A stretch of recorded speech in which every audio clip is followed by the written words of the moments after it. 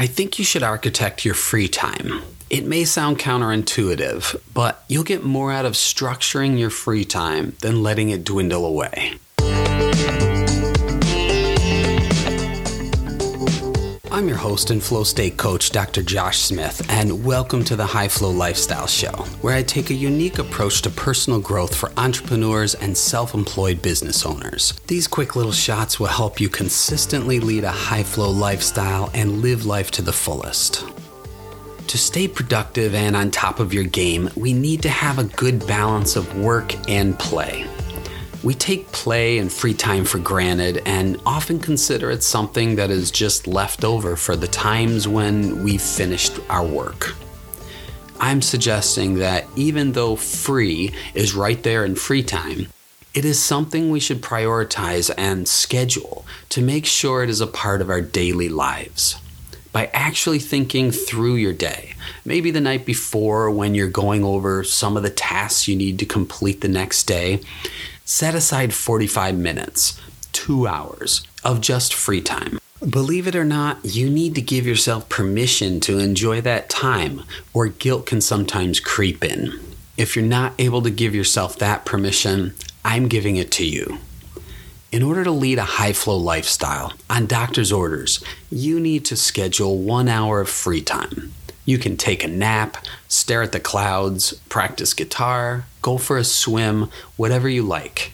I like to set aside the 2 o'clock hour for free time.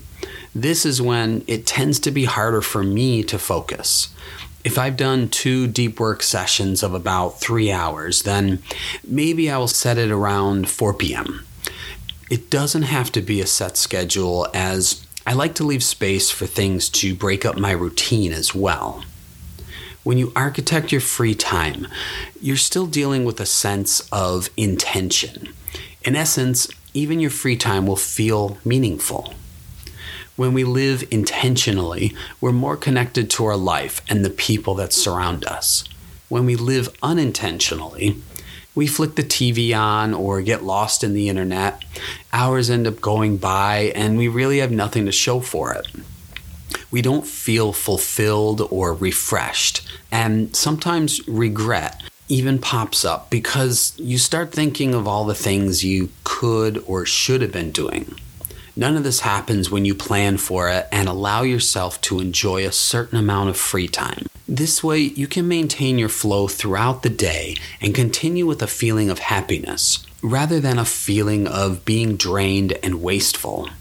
Try structuring your free time for a while, and you'll see how you will appreciate the time more, how it will bring you a sense of meaning and purpose, and how it will keep you present and closer to reaching a flow state and peak performance when you need it.